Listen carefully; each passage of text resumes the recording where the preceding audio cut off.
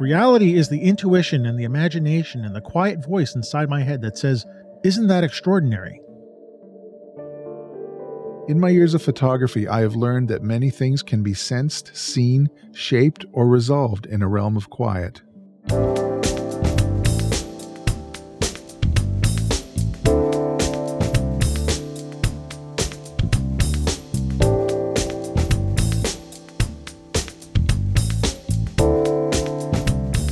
Hey, welcome to the Street Shots Photography Podcast. This is Antonio. And this is Ward. And this is episode 202 for the end of February 2024. Wow, I didn't mess that up. No, it's a lot of twos and zeros. I know. And fours. Yeah. And yeah. I was like, because I'm like, don't say 22, don't say 23. And I was about to say, it's the leap year. So this will come out on a leap year day. So it's a once out of 4 year, show that we're doing. Yeah. It's a leap show. A leap show. A leap show. Exactly. It sounds like a German word. Leap show. My little leap show. Yeah. So how are you doing? I'm doing good. Winter has arrived back in Calgary, so it's very cold. Yeah. Maybe the less we talk about that, the better. Okay, we won't talk about that. And I won't talk about that it's going to be 60 degrees here in a day or so. Sure, you go right ahead. We won't talk about keep that. talking about that. That'd be great. And if I keep talking about it, you're just going to send that smoke down here as soon as You know what? It's possible. already started. It's already started. So the sorry fire about season has started north of me. Yeah. Yeah, damn. Are you getting good sunrises or sunsets? Oh, it hasn't really come. come down. It's just the number of fires is abnormally high. They're all, I imagine, they're all quite small. But who knows? It could have been smoldering from last year. Fingers crossed that we don't, all of us don't have to have that same thing as last year. That was just terrible. No. Yeah. So what else have you been up to? Have you been paying attention to all the news these days? The new photography news? New photography news. Fuji came out with a new X100 variant, which you could not escape. And now no one can get one again. No one can. I pre-ordered one. Did you? I did. And once I got the announcement from B&H, it was immediately in the email, I just went and pre-ordered it. I figured it, whatever it would come up, and I'll just sell my. We'll see. I know the market for the X100F, the price will go down, but I don't care. I mean, anybody out there is interested in a pretty good condition X100F, I think I'll be getting rid of mine. Cool. Well, I did sign up for when they become available. When they become available. So I'll make the decision of nope, can't afford it. Yeah, I'm really kind of hanging on for the XS20, which will be more use to me for sports. Right, XS20. that one. Yeah, the one that shot that model at the Fuji event here last or whenever it was earlier in the year. A good camera. That's the one I'm recommending for people if they want to get involved, especially in video for Fuji stuff, because it's a good hybrid camera. Mm-hmm. It's got very good video. It's just a good camera. Well. It's fun to use in the studio. Yeah, and it's the same design as the other two, the XH2 and the XH2S. XS10 and XS10 too. It's the same as the XS10. Is it? The unpainted control wheels. Oh yeah. With the so you can design it and has the PASM dial. And yep. It's designed to work. Yeah. But, I'm flipping on my YouTube channels to watch, more fountain pen videos or whatever I'm getting. And all I can see is everybody and people who I've never heard of before have got this thing in their hands, the X100 VI or the X100 6. And, everybody's putting up a video saying this camera is making me a better photographer. And does it have everything it needs? And it's I just want to, it's enough already. I mean, how much can you talk about this camera? It's got a new sensor and it's got IBIS and okay. So what? That's it. I mean, I think everybody's making such a big deal of it because they couldn't get the 5. And anyway, it's a thing. Well, I mean, if I had the 5, I don't know that I would buy this, sort of which one should I get if I never had one? Well, the used market's going to pick up again because people will be jettisoning their old X100s in favor of the new one if they can get a hold of one. You know, I always get the latest. 40 megapixels is a lot for me, though. I'm fine with the 24 or 26. It is a lot, and there's the cropping stuff, but you know, that's the new sensor that you know. Here we are talking gear. Sorry, but it's the new sensor that Fuji's very proud of, and it's like, sure, throw it in there, big deal. I mean, yeah, true enough. It's, you know, I use that sensor on I have the X1. I got the, you know, XH2, which has got that sensor in it, and it's fine. I use it for bird photography. I like cropping into it because sometimes the birds are just a little too far away, even with my lenses, and it gets nice shots. And, you know, but again, it's like, it just doesn't seem warranted, all this hoopla over it. You know, yes, it's going to be a very, you know, people are going to be buying this camera left and right, and I'm like, so what? Mm-hmm. You know, and it's just, I couldn't escape the news. And maybe, you know, unfortunately, you watch one video on YouTube, and that's it. The algorithm's like, okay, he wants to watch every single video about the X100 VI. And, you know, what did I make a mistake at watch? Oh, I can't remember. What was I? I watched something. It's like, oh, that looks interesting. Not just something that popped up in the timeline. And like from now on, like I got, you know, 1,000 videos of whatever this is. I'm like, I don't want to watch this. Yeah. So anyway, so I put a pre-order in it because you know, for me, the X100 has a nice history for me because I had the T and I still have it. And I think I burned it out. Mm-hmm. But when it comes to talking about like a symbiosis between a piece of equipment and like a vision, like that camera really, really did something for me. It definitely shifted something. And, you know, a lot of my street photography was with that, but it also had a little bit of a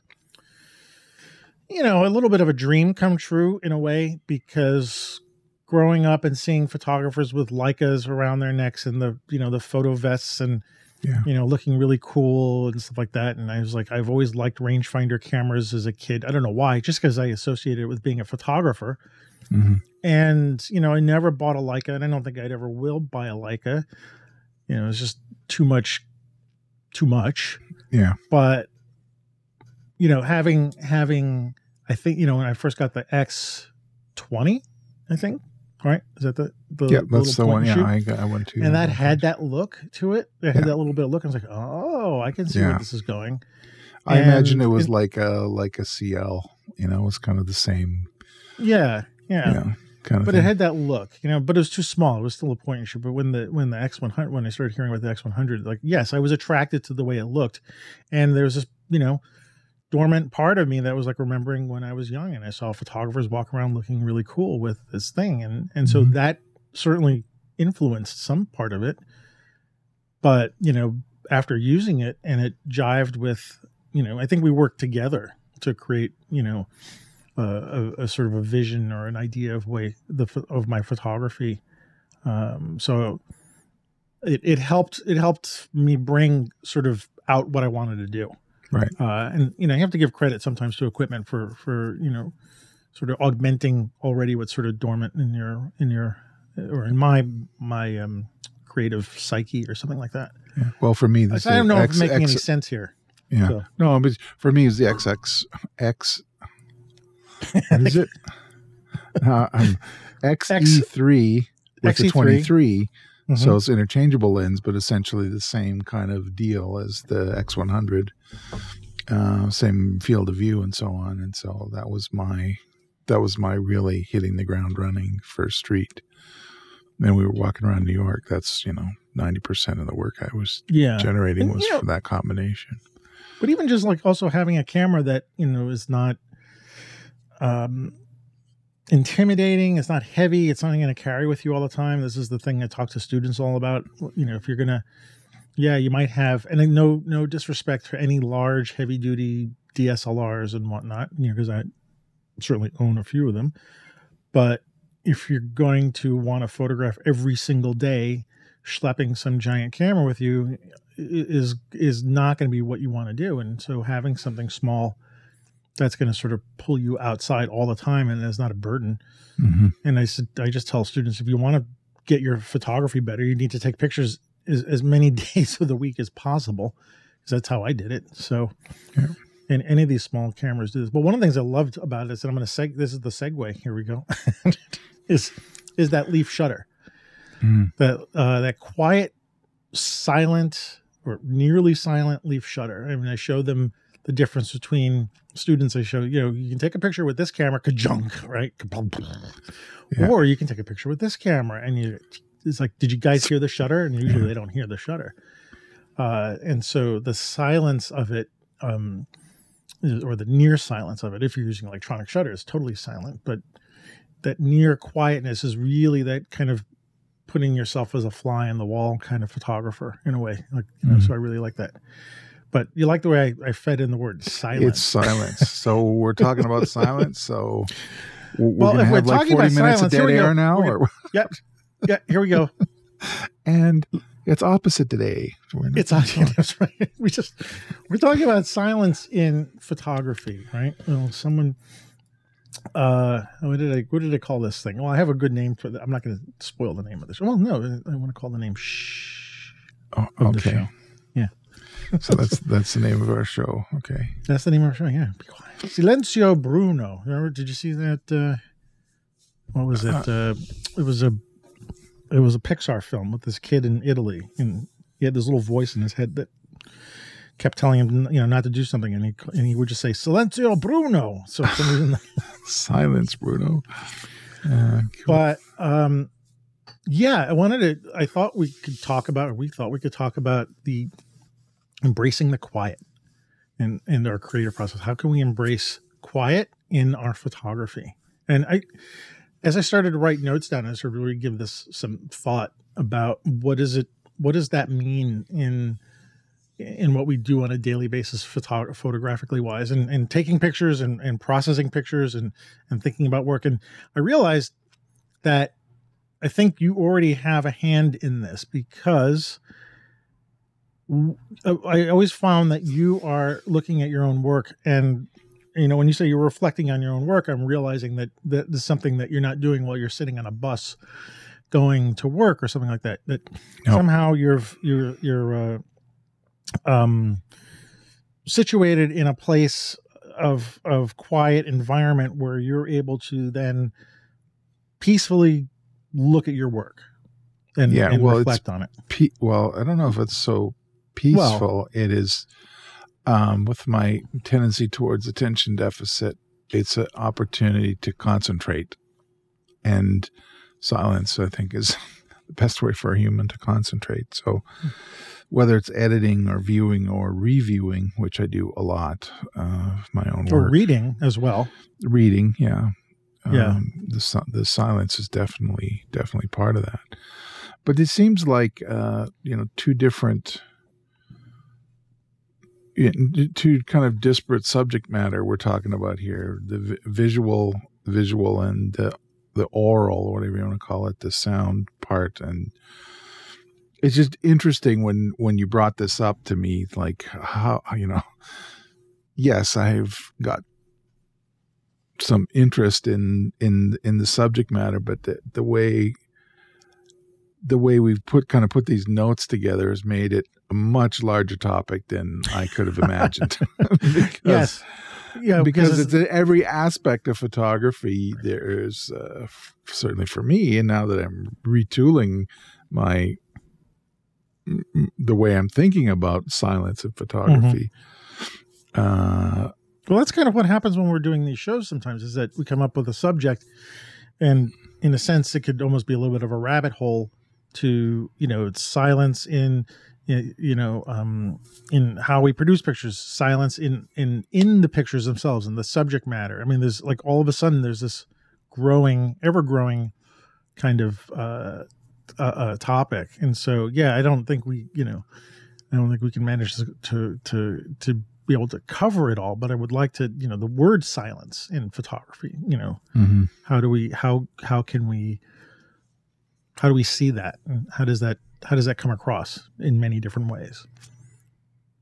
Well, I mean, let's start at the beginning, the creation of the image. So I've mentioned a couple of times on the show about when you and I were walking around Manhattan, and you're giving me a tour, which is awesome. Like, you're telling me, that I grew up over here, and like, this is a very important place for you. But I'm trying to shoot pictures. And you're like, shut the up.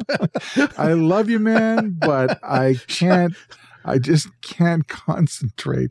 I got the Flatiron Building. It's got construction hoarding on it, but I'm trying to create something here. And my kind of I don't know, just the taking the verbal and the sound aspect out of my brain to take that and replace that with the visual part. Mm-hmm. And the searching and clawing over the sidewalk and the buildings and the light, and just trying to focus, literally and figuratively, put my attention towards everything visual. And I want to push away anything. I mean, I appreciate the noise of the city, which is fine. Mm-hmm. Yeah, it's a different noise. It's a different thing. But the talking, the verbal, or another thing with one of the reasons why I'm kind of a poor art critic or photo critic is I just don't want to have to. What's the comedian say? You don't want to have to explain the joke to tell people how it works. You're ruining it. And I feel the same way about photography. I want there to be a nonverbal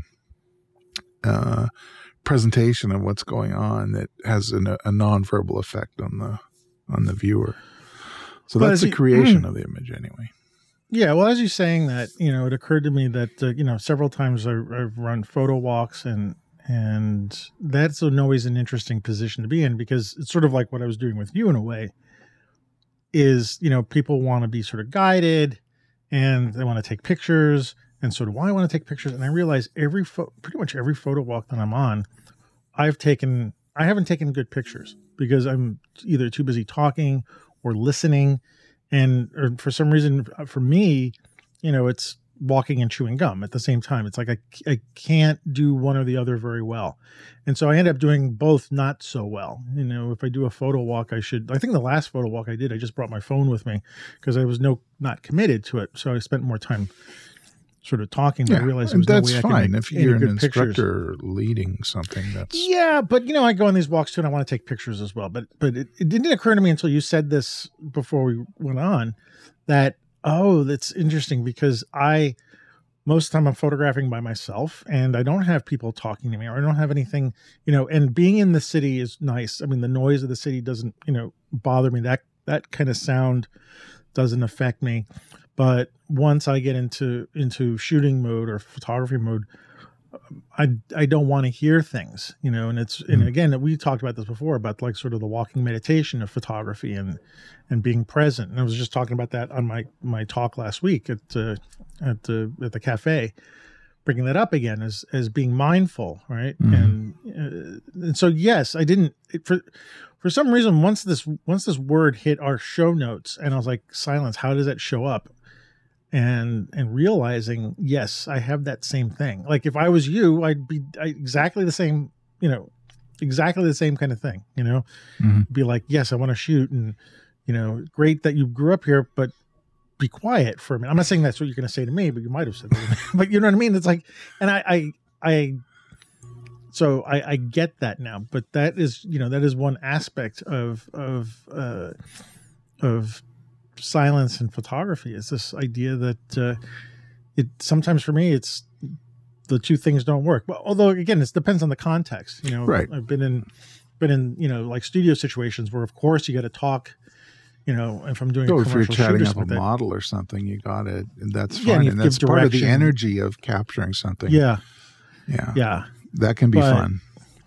But street photography, man, there's just so much. There's all these balls in the air that you gotta balance, and that instant, you want to capture that instant, and that's part of the fun of it for me, is the concentration. And the concentration. I think that's where for me if I'm not paying attention, that's where things fail. So I like when I go on photo walks by myself, because it's one of the things that I do with my class. I tell them, my street photography class, again, I say, they think we're all going to go out on some big photo walk together. And I say, nope. I say, you guys are going to go out on your own. And guess what? I'm not coming with you. Yeah. And they're like, why? I'm like, because, if we walk as a group together, everybody's going to take the same picture of the same fire hydrant. But I didn't even think about it, there's this other thing about being in a group where you're not going to, I said, you guys are going to go off on your own. You're going to come back. You're going to be solitary. You're going to figure stuff out. You're going to come back and you're going to share stuff with us. And then we can talk about it, but not during the shoot and stuff. So that's cool. Yeah. So as we were thinking about the subject, I flash back to the days that when I worked in a dark room in school, and you've said this before. For me, I love staying late in a dark room at night because there's nobody there. 10 p.m. to 3 a.m. Those are my golden hours in the dark room. I never could stay that late for the school, but okay. Well, I had my home dark room. Well, you had your own, yeah. There was something about being in a big dark room in school because I had multiple enlargers, and you can go there. But when you went there late at night, nobody was there. There was someone in the cage who you had to bring the equipment back to, and you could hear the running water because you had the washing rinse, tank going, rinse, and there was nobody there. And maybe I'd have a little music on, or not, but just that being by myself and quiet, and then. I didn't remember that. I didn't remember how much silence was involved in that as well. Like I hated working in dark rooms with the whole class because it was just a real big mess. And I don't remember that being like a detriment to the work I was doing, but I do remember being in the dark room by myself and liking that a lot, And so, I was thinking about that now in terms of like what we're doing in post-production, in sitting on a computer. I'm sitting here today trying to do some post-production in Lightroom for a class that's coming up on Thursday. It's actually a class in processing, and sitting here in a quiet silence doing looking at my pictures, and made me think of you, by the way. This is where I thought about you, about looking at work and contemplating it and reflecting on it and thinking about that. And I was like, you know what, this is another, bit of a way to be introspective, quiet, paying attention. I'm like, I can't do this kind of stuff like while I'm in a coffee shop or anything. I have to do this in this environment. But I just wasn't aware of this until now. I don't know about you.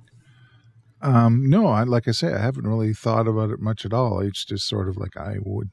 Then just jumping back to the darkroom for a while, I have a connection to, Steely Dan and Paul Simon. I don't know if the Kodachrome song came on when you were in the darkroom. Oh my God, you were singing, right? So it's not all silence, but when you're on the grain magnifier and when you're, exposing, there's a kind of like, all right, nobody move, we're exposing. I don't want, because my enlarger was built on this plywood stand in the corner of this, wood paneling, bathroom in my. So anybody who would walk by the room. So that's another reason why I had to do everything at night. All my siblings are in bed and my parents have gone to bed. So, but there was that bzzz, those old, I've forgotten the name of the timer. It's like an egg timer. You twist it, to get your exposure time. There's a stay on it. You turn it to 14 seconds or whatever it is, push the button and turns the safe light off and bzzz, exposes it and does all that fancy stuff. But you're silent. You're still for that, whatever that 14 seconds holding is. your breath. I think I am. Did you ever holding do that? My breath. Yeah. I think I did. And also too, if I had to do any dodging, so I would do dodging either with my hands, and then keep moving, and and then if I need to add 2 or 3 or 5 seconds for burning, then I would do that after. But those were definitely silent, like because I'm trying to dodge whatever. I kind of missed that in a way, that there was that visceral reaction to like doing something, enlarging or something like that, like holding my breath because I'm afraid to do. I can't remember, but that just feels very familiar. Like, well, you didn't want to bump the easel, you didn't want to bump the enlarger, make it wiggle or whatever, and I didn't want any vibrations to come because it was a basement darkroom, so people were walking around upstairs, or if my siblings were running around, it might jiggle things a little bit.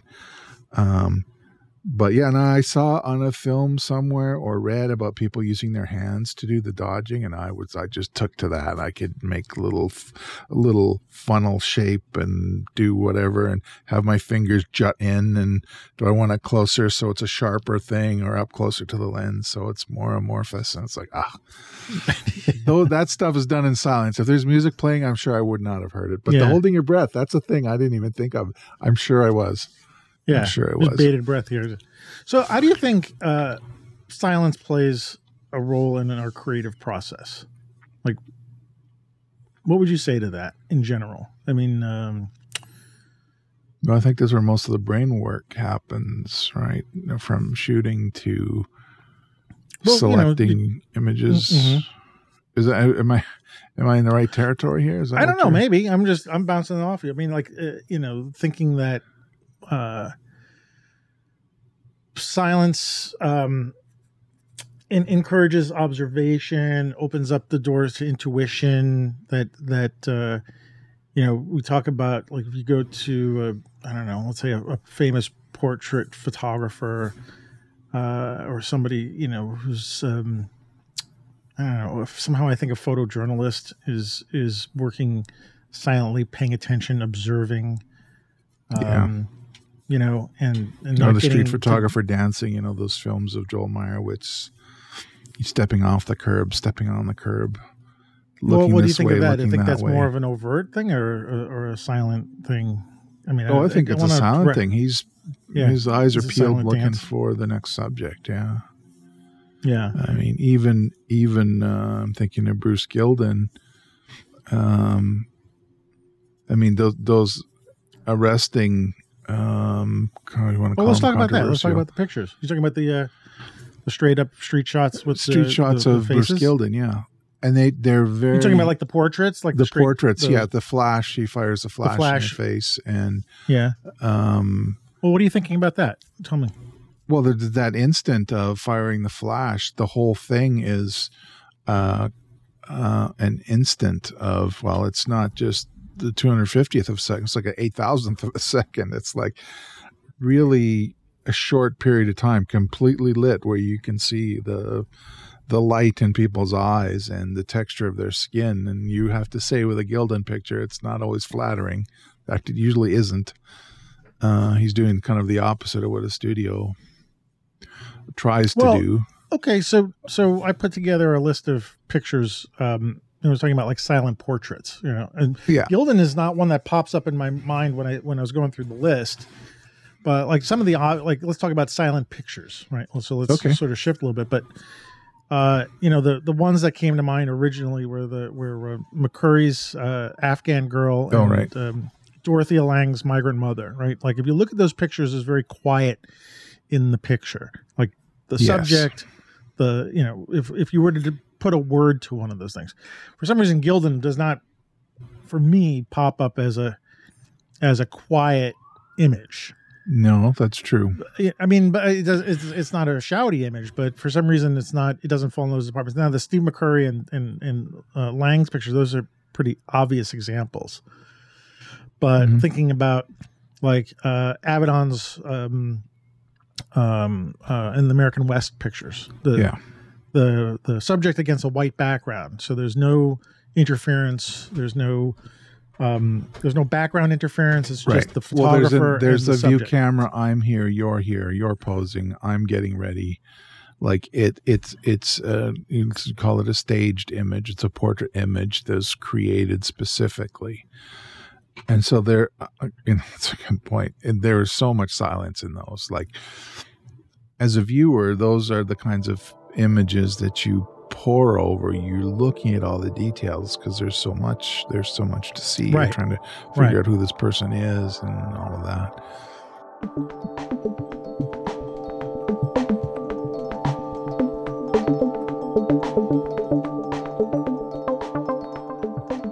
Yeah, that's very cool.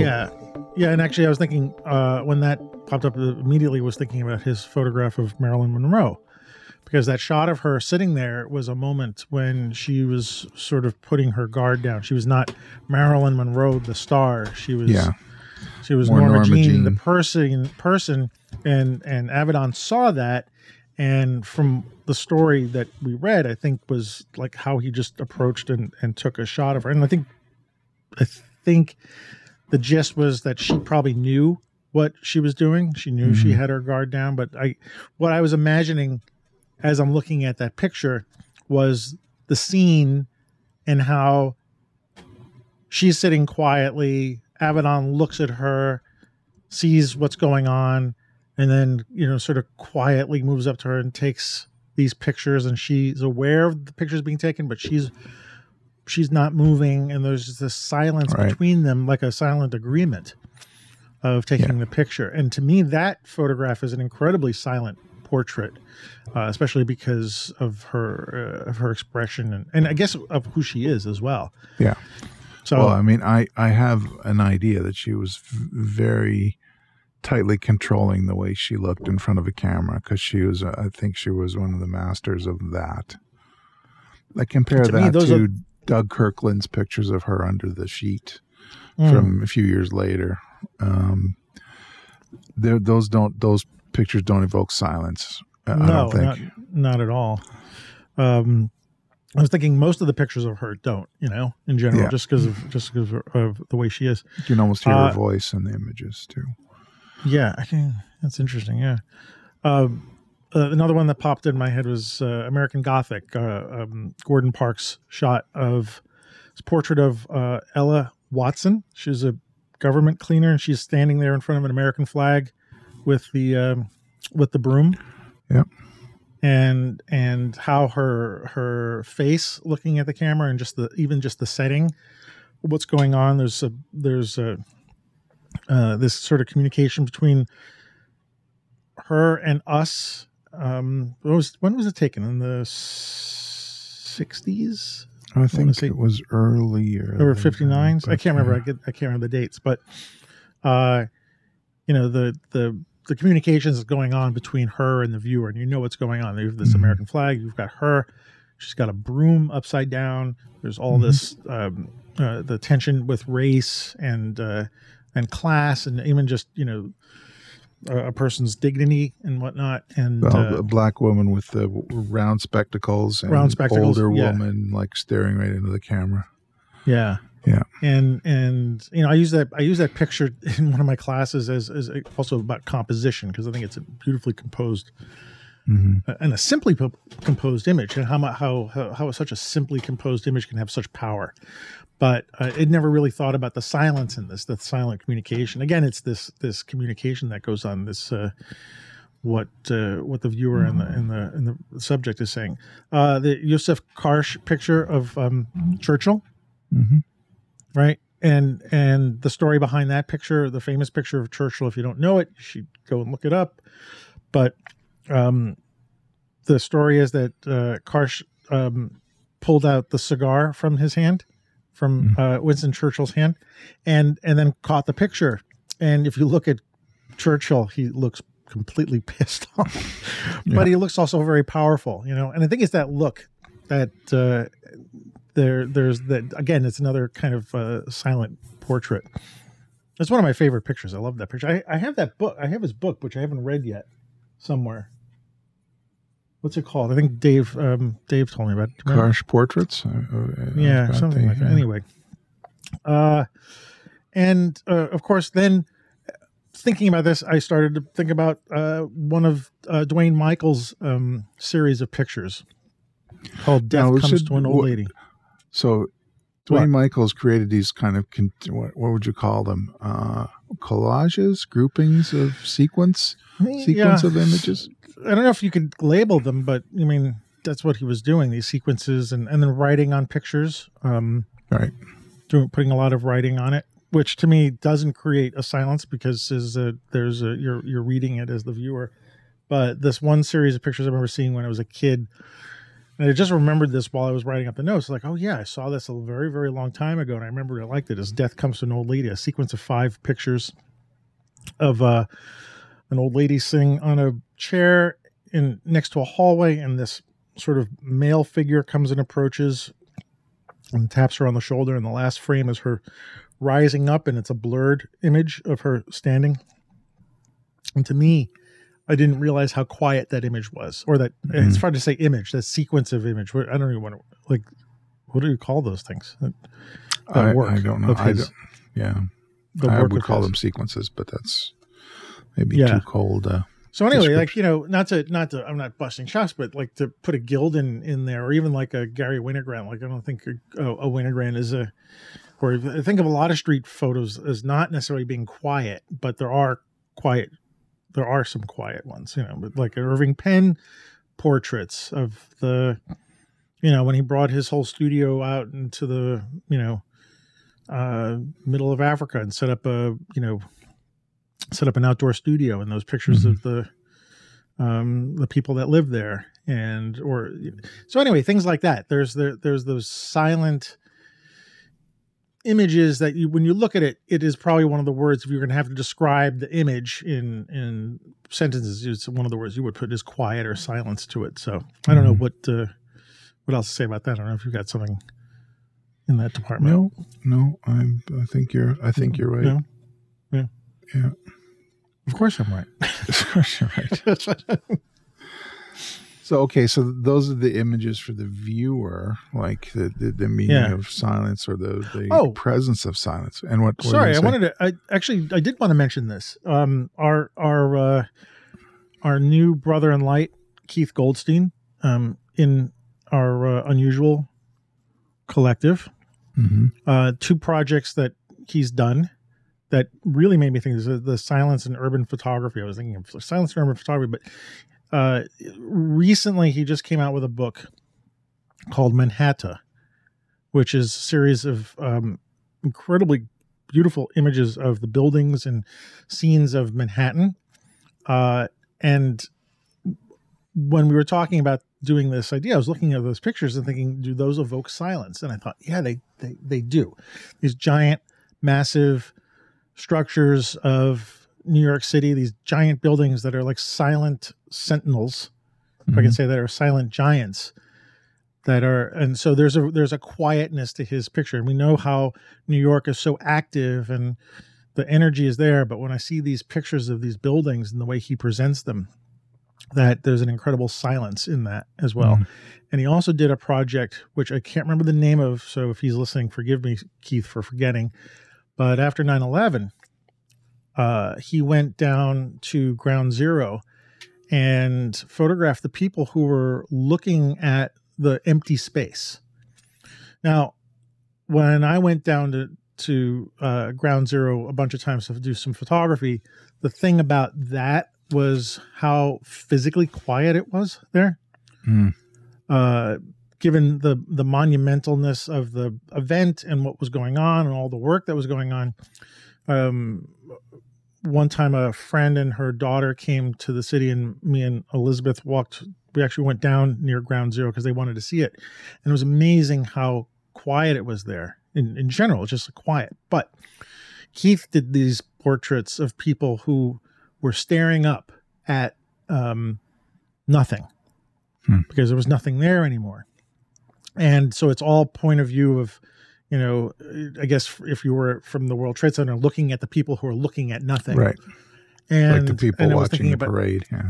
Yeah. And I was thinking about that in terms of this, like how a reverent silence that existed not only in reality, but in those pictures and in the people's expression. So anyway, I wanted to throw that in as a, to think about these kind of images or scenarios or situations where silence is predominant, is both part of the maybe in the making of it and what the picture is produced, what it looks like. So anyway, want to say very that. Cool. Yeah. So where was I? Oh, I was talking about the next step in the process of photography. So we've got the producing of it, the shooting, and the silence around that, and the effect on the viewer. And I'm thinking about the process part, and we talked a little bit about that already in the darkroom, about editing, going through and concentrating on all the images that you've shot and trying to, concentrate and make your image selections. And once you've got your selections, then go through and edit them. And, it's funny that the way I think about editing is I look at an image and there's a question, but it's more of a nonverbal question, is what is the biggest thing that I need to do to make this closer to my original vision when I shot it, and deal with that, tweak the thing in the, in the controls in Lightroom. Okay, good. Stop right there. What's the next thing? Tweak that. And those decisions are all visual decisions. Yes, I'm turning knobs and spinning and moving sliders and so on. But the result is all visual. And so there's no words associated with that other than maybe reading what the control is. That for me is definitely silent. That's a silent part of the whole thing.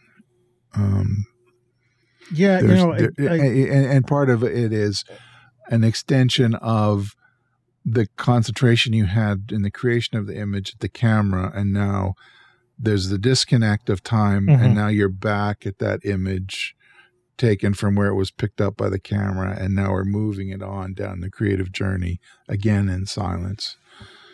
Yeah, I think about that also when I speak to my students I kind of diss on Instagram, and I tell them I'm not dissing on Instagram, but you know what I am, I'm really putting it down. But if I was going to think about that in sort of the terms that you're talking about, like looking at imagery in that way, scanning it, every couple of seconds is, and I don't mean this literally, but it's like it's a noisy way to be observing and taking in imagery. And so when you're talking about sitting down and looking at your images slowly, scrolling through them, or spending a little bit of time tweaking the settings for processing, like I'm having such a hard time imagining doing that same thing on a phone in a crowded something or other, rushing to get the picture. Like it's like a night and day difference for how to experience dealing with your own work. And it would be really interesting that I wonder if someone who's so used to doing that could actually sit tight in a chair in front of Lightroom for 10 minutes trying to, eke the best out of one of their images, or are they just so used to this sort of a noisy environment, meaning not literally, but like a fast paced kind of like a filter put this, and then stimulating. Done. Yeah. Stimulating. Yes. Maybe overstimulation. And what are the differences from those? What are you losing? I mean, certainly when we're doing it the way you're talking about it, you're in a sense, quote unquote, losing time, right? Because you're taking a long time. I mean, it takes, from what you've mentioned here, often how long it's taking you to look at and process pictures that you've photographed, multiple years ago. Even at this point, we still have stuff from New York or whatever. I mean, you're not immediately rushing to get those out. And the flip side of that coin is someone's taking a picture and immediately uploading it onto their phone and then processing it in Snapseed and then sending it out the door in a rushed, expedient way. Just expedient way. Yeah. Yeah. And whereas someone like you, I'm just using an example, could do it that way, right? You understand the context of like, okay, well, I took a shot on my phone and I'm going to process it Snapseed and I'm going to get it up to Instagram and you can do that. I wonder if it would work the other way around. Could someone who's so used to a noisy, fast paced kind of thing could sit there for 10 minutes or 15 minutes trying to contemplate how to process one of their pictures? Yeah, I don't know. I open that up. I just have a hard time imagining it. I mean, I think just like today's films are so, think about the difference in films, right? Here's a great example of silence. I think, can you imagine an audience from today sitting through Lawrence of Arabia, right? And watching watching that without, fidgeting or whatnot. And again, I know I'm in this old person, young person kind of thing, but the media has changed to the point where everything is much faster, more electric, if I would say that. And, like watching this scene from, again, Lawrence of Arabia, where they actually do a real-time sunrise, like sun rises in real time on film. And, there's no jump cuts or anything like that. No. So anyway, Omar Sharif is coming on the camel, and we watched that. That's a 3-minute sequence. We watched that for minutes. And to me, that's an incredibly quiet film, even though there are parts that are noisy and violent and whatnot. But I think if I was to sort of summarize the entire film, I think it would be sort of a quiet movie, a quiet rendition of that period of history and that story. So it's interesting to think about this idea of silence and not silence, and not using silence as a literal thing, but this ability to slow down. I think this is why, for me, like right now, journaling and doing the photo journals and even just regular journaling and writing and going back to getting into this thing with the fountain pens that I really like, it is also to quiet my mind down a lot. And I'm noticing, I think that's what I'm finding very addictive to this, is the quieting down, because in a sense I have to be quiet when I'm writing, because I can't, like, I tried listening to the radio while I was writing. I'm like, no, that doesn't work. Like sometimes I'll sit there and I'll like 5 o'clock, I'll fire the news on and I say, maybe I'll write it into my journal or something like that. And I'm like, that ain't happening. There's none of that. I can't, it's two different parts of my brain. But even because I'm writing in cursive, I have to do that slowly, because I have to figure out how to spell the word, which I'm actually quite pleased with myself, as a side note, that my spelling is pretty good. Yeah, good. Which is weird, but you have to sit there and you have to figure out like all the loops and stuff like that so that you can create the right letters. And so there's a lot of deliberate slowness to that. I don't write cursive or fast, but I realize, I think that's what's going on, is to be able to quiet my mind down. And not that my mind was very jumbled anyway, but this is definitely helping. And so I just wondered about that, like especially doing the photo journal. The photo journal to me is a great way to quiet down the thoughts of whatever my thoughts are. So anyway, I thought I'd throw that into the mix too. It's, again, and you and I are tackling the journaling differently, which I think is cool. But it is something that I've been really trying to tell more people about. Like I bring my journals into show students and say, look, spend some time looking at 1 or 2 pictures, stick them in a book, write slowly, think about them, spend time with them, come back to them. But I think all the underlying tone to this is quiet, is be quiet a little bit, And I think when I say slow down, is be, what is it? Mind like quiet your mind, yeah. Quiet your mind. Oh shoot. Oh, sorry. Did I take you off the rails? No. I can't think of it. It was like a, darn it, like a mind like water or something like that. I don't know. Just keeping that quiet.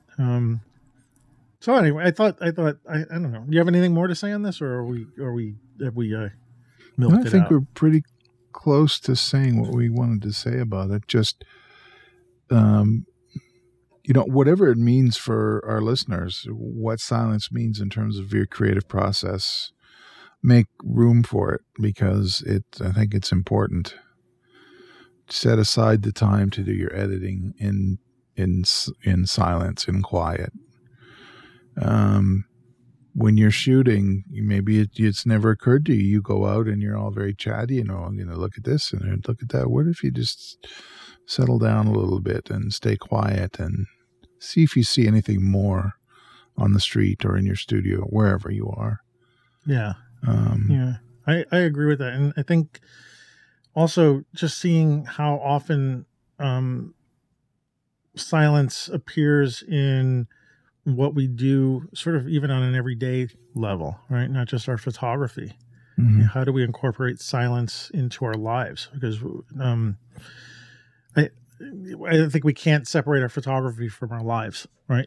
And so how do you, and again, this is not about necessarily about meditation or, I hate the phrase woo woo, but like none of that, it's not necessarily that. I think we have this need to quiet our minds down in order to make ourselves more present for a lot of things, photography being one of them.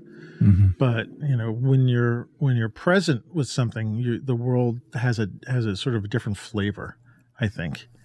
And and silence is part of that, and whatever that means, whether it's in whether it's in how you photograph, whether it's the pictures that you're taking. We've been talking a little bit about liminal spaces and images of that, and to me, automatically that means it's like a quiet space. Even just making those kind of pictures and looking at them, Mm-hmm.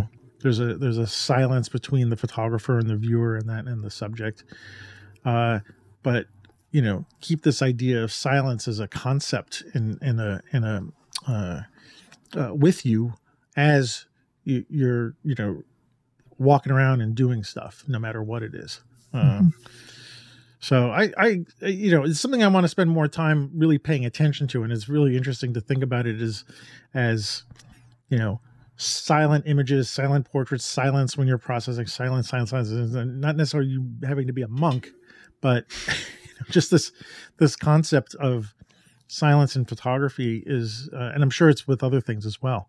It's not just photography. I think it could be with multiple different, whatever your discipline is. So anyway, it was something that popped up and I thought seemed like it was worth talking about. So, cool. And until we come up with some new idea, and we should do one on loud. Well, then I'll bring Gildan back. Then you can bring Gildan. Well, actually, to go back? Why did you bring Gildan up for? Because of the short, because of a short period of time from the strobe. Okay, it is a fraction, like a very, very short period of time where you've taken this person's busy life and just taken like the narrowest curtain shutter aspect of their existence. Now the images are, I would agree, they're not silent. They're not silent in the in the literal sense. But there's such a short, something about the strobe, or the fact that I know that it's a strobe that he's firing, just gives you that intense sliver where there's no time for sound or whatever. It's just like a punch. Yeah, I'm going to give that to you. Actually, as I'm thinking about it again, because I'm really, I don't have different. a specific. It's not a silent image. It's not a contemplative. Right. It is. It's more of a gut punch, but it's an instant. It's just such a sliver. It's such a sliver. It's a fraction of time that you almost can't hear it. I mean that. I keep going back to being literal here. I don't want to do that, but there's something about that I'm getting, and I'm picturing those pictures. I can't remember anything specific, but some of those portraits that he shot in Los Angeles with those straight on flashes of people, they're quite incredible. And I think I get what you're saying about it. It's just a different kind of silence. It's a silence based on time, not necessarily on composition. Like I say, those images tend to be gut punches, right? So, but that tends to take. So there could be a lot of gut punches in any kind of what we might think is a quiet image can certainly have a gut punch to it. It doesn't necessarily mean that they're mutually exclusive. But in terms of like the portrait form, they're striking. There's no doubt about it. And there's really nothing between you and the subject. You as the viewer, it's in your face and literally.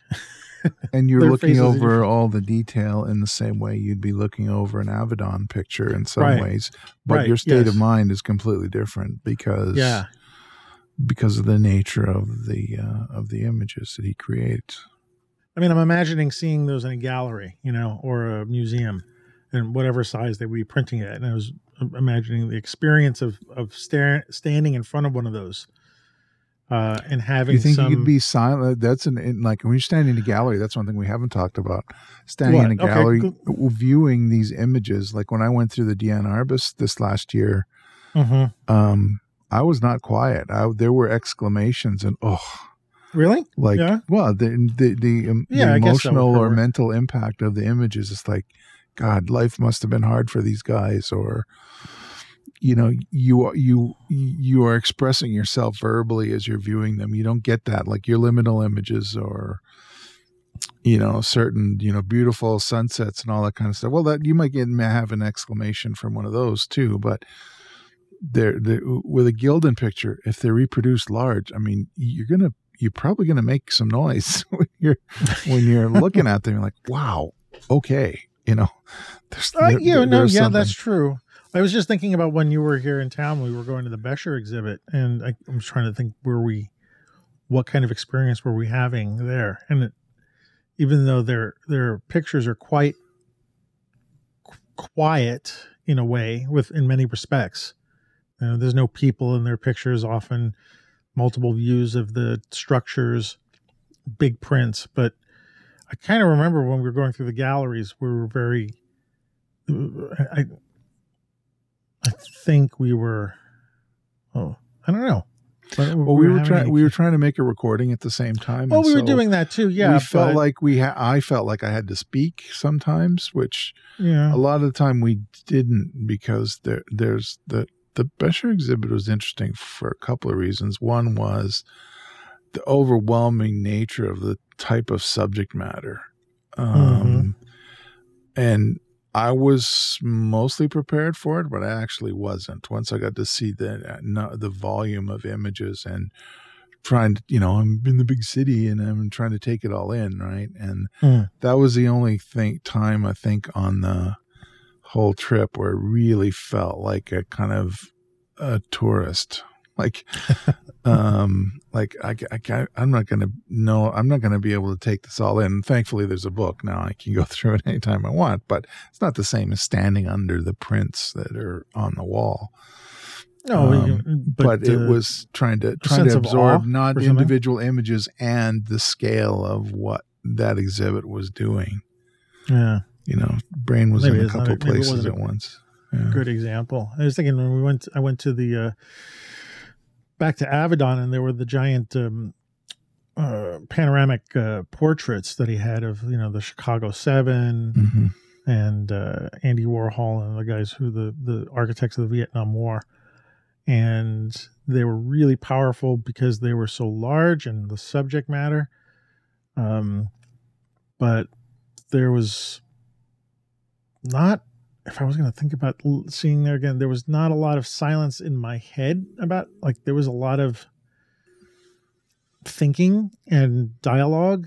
Like, who are these people? What's going on? Oh, this is that guy. There was just a lot of that going on for me. And I don't know what that says about the images and, how different they are from the stuff that he did in the American West, which were individuals, essentially photographed in the same way, against white. But these were groups of people. Well, they had an interaction with each other in the frame. Yeah, too, and presented monumentally too, larger than life. I mean, these things were gigantic and spanned the entire walls.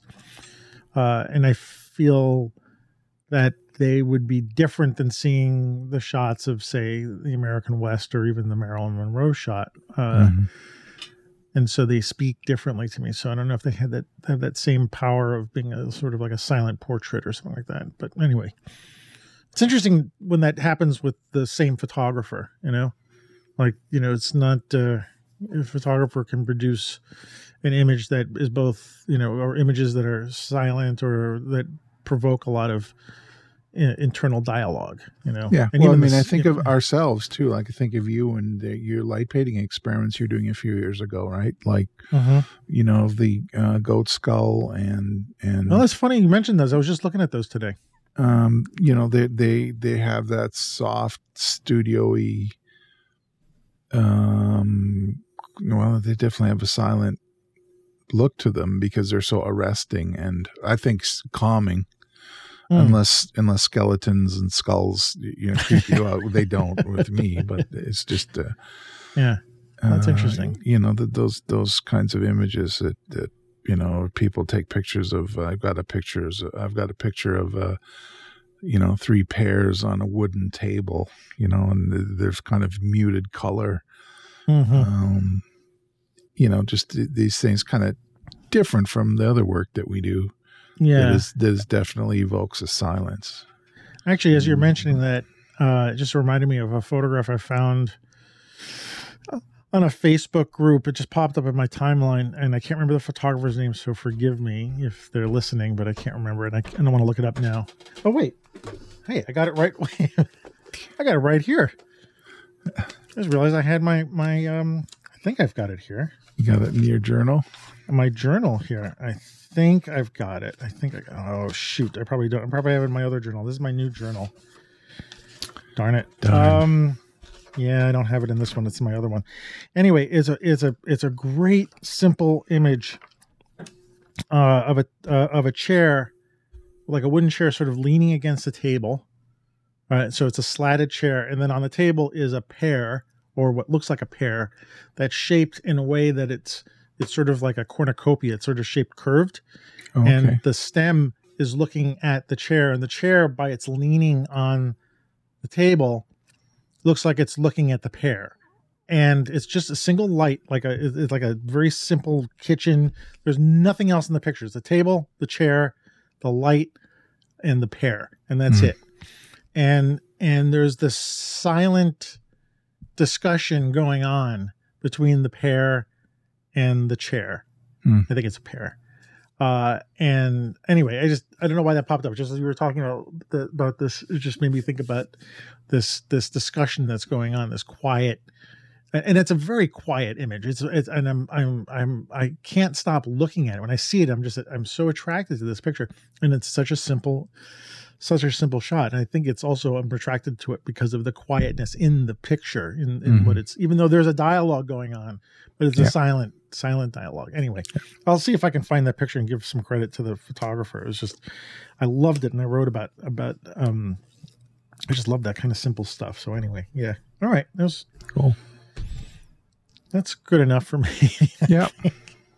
Yeah. So, there's nothing left but silence now. So. Nothing but less silence, but I would like to throw this out. So what does silence mean to you guys who are listening? What does that mean in your photography, or how you make pictures, or your pictures, the pictures that you make?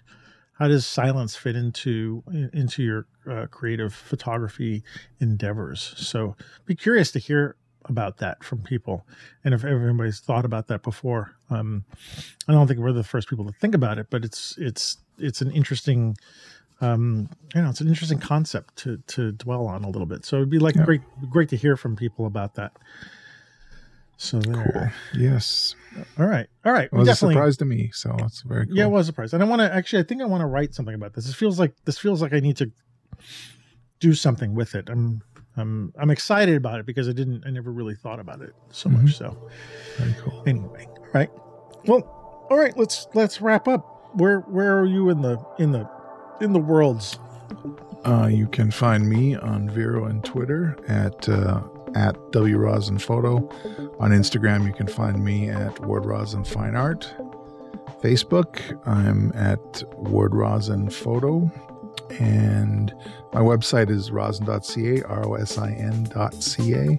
Not much there, but it's there, and there's a contact page, or you can look at some of my stuff there.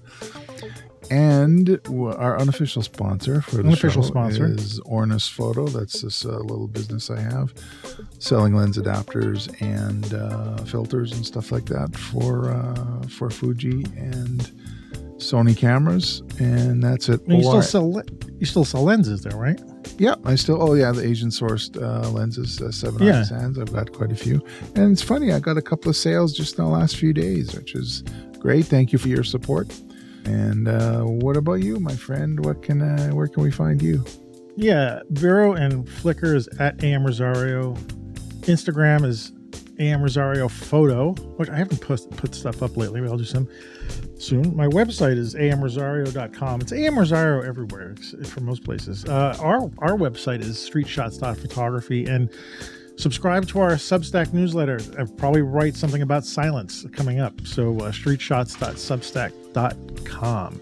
And, a few people have bought us coffee, so I really appreciate that. So if you want to buy us a coffee, you can buy me a coffee at buymeacoffee.com/Antonio Rosario.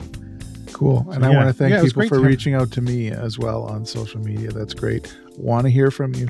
Don't be shy. And don't leave me out. I'd like to hear from you too. What does everybody have? They're all coming because you're so handsome, right? Oh, yeah, right. It's the beard, man. It's the beard. It's the beard. The Santa beard. The Santa beard. It's not quite a Santa beard. No. You're more like a Hemingway beard. Okay, I'll take that. All right, take that. There's a Karsh picture of Hemingway in his big sweater with his beard. There seems like a Photoshop thing for me to do. Put your head onto Karsh's picture. All right, I won't do that. All right, man. Thanks for joining me tonight. And it was as usual, my pleasure. Yeah, and everybody have a good leap year day, and see you on the see you on the Ides of March, roughly. All right. Yeah. Or exactly. Right. Exactly. All right. Take care, everybody. Bye. All right. Good night.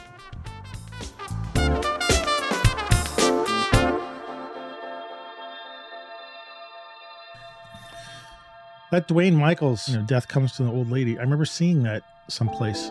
You actually saw the work, probably. Yeah. I saw a lot of Dwayne Michaels stuff when I was a kid somewhere. It must have been at the Modern or something. Okay. Because it wasn't I didn't get introduced to that in college. I mean, his stuff I always liked it, especially when it was sequenced, because it made me think of a film in some way. Well, Death Comes to the Old Lady, and what was the other one? The guys passing in the hallway. I forget what that one is called. I don't remember that one. Yeah. But let me get you in. They disturbed me. Him and Leslie Crims bothered me just because of my age. I wasn't ready for that. For the subject matter. Oh, really? I was 11, right? So I didn't get the blurriness of it or necessarily the symbol. I guess with Death Comes to the Old Lady, I got the symbolism part, but I was too young to include them in the greater canon of photography, I think. It's all right. I'm over it now. I hope so. I'm talking about the reactions of an 11-year-old, which